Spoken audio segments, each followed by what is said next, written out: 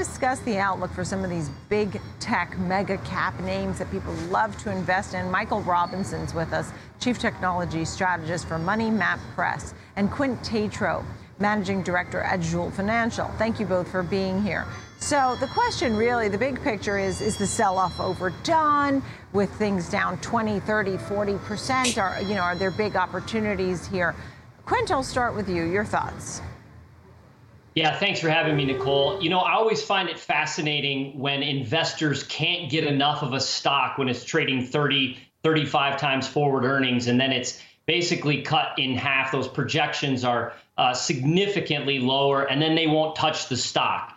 It always amazes me, and it is why the markets give investors, patient investors, great opportunities. The one I'm speaking of specifically is Facebook. Facebook is probably our highest conviction FANG buy here. The stock is now trading 14 times forward earnings, and even with softened revenue and earnings due to the Apple change, those earnings are set to grow at 19% next year.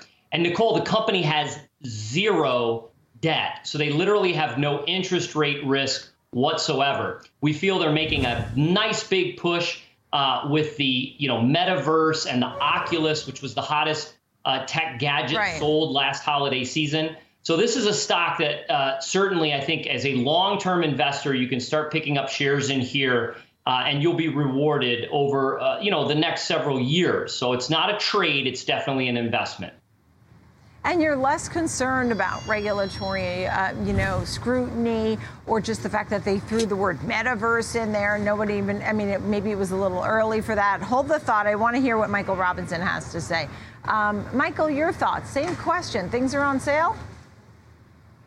Are on sale, definitely. We're getting, a key metric we just hit sometime last week, I think it was, the S&P 500 is now trading at 17 times forward earnings. And one of the concerns that we've heard for the last several years is that stocks as a group, including the big tech leaders, were getting ahead of themselves on the historical price earnings ratio. So I'm glad to see that come down. Specifically, I like what your guest has to say about Facebook for the long haul. I currently have it as a hold until things get worked out. There's a lot of confusion at Facebook right now. The ad situation is not as robust as I'd like. I'm hearing complaints from people saying that they're just not getting the leverage on ads that they were getting before. I think that Zuckerberg got in a little bit too ahead of himself on the metaverse, and I think confused Wall Street a lot. For the long haul, There's a lot here, but for the next quarter or two, I have this as a hold. You have that one as a hold, right? You said Apple and Microsoft paid dividends. You also talked about Amazon. So which one, Michael, ones do you like the best then? Of the FANGs that we're talking about, FANG Plus, I like Apple and Microsoft attractively priced on earnings. Apple's trading at 24 times forward earnings. Microsoft is at about 30 times forward earnings. It's still a little bit on the pricey side, but both of these guys have nice dividends and they're committed to shareholder returns. And I think in a rising interest environment, you have to be screening with dividends in mind. Can't just be growth. Okay. And then, Quentin, you were talking about Apple and Amazon as well. You were talking about attractive valuation, at least for one. Yeah, actually, if I had to, kind of choose, that those stocks aren't for me. I mean, Apple, I guess I'm the only one on the planet that's concerned with their debt level.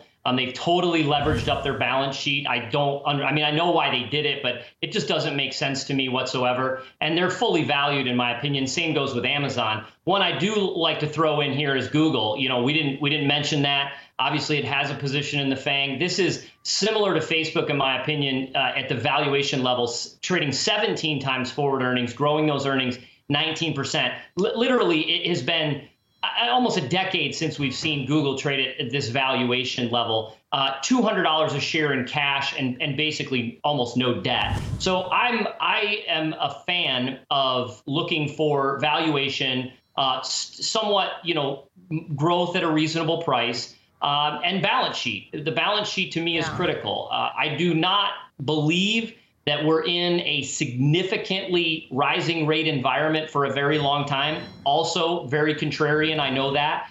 So I like tech here. But if I'm wrong about the rising rate environment, I want to skew towards healthier balance sheets. Right, and I know you have Netflix, no touch. That's what you said. You're not touching that one. Tesla, you would maybe buy on the dips. Michael, your thoughts? Anything you would be a no way right now?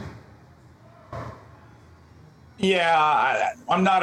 It would depend on the price and the valuation. I think he makes a lot of really good points. I'm actually looking outside of big tech. One of the things I really like right now is a completely different. It's in life sciences, which is Bristol BMY. The reason I like BMY is because we're talking about cash flow. These guys are going to generate free cash flow of $45 to $50 billion through 2024. Now, the purchase of Celgene has really opened up a lot of growth. They have $25 billion pipeline of new products, including 4 potential blockbusters, which will each be worth more than $1 billion a year in sales. And it trades at only 10 times forward earnings, and it pays a 2.8% dividend.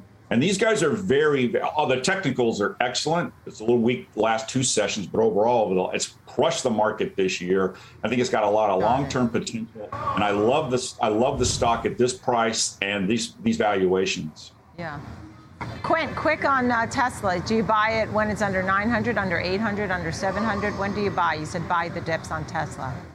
Yeah, Tesla is an anomaly for us because I truly believe it will eventually be the most valuable company in the world. So it's one of those where, from a valuation perspective, I can't handicap it because I just, it's not, every time you run a model, it does not look, valued at all. I mean, undervalued at all. But when you get big pullbacks in Tesla and everybody seems to shift on the sentiment, is when you go in and pick up shares. And right now would suggest that this is a good spot to do so. Historically, that's been a great time to add Tesla.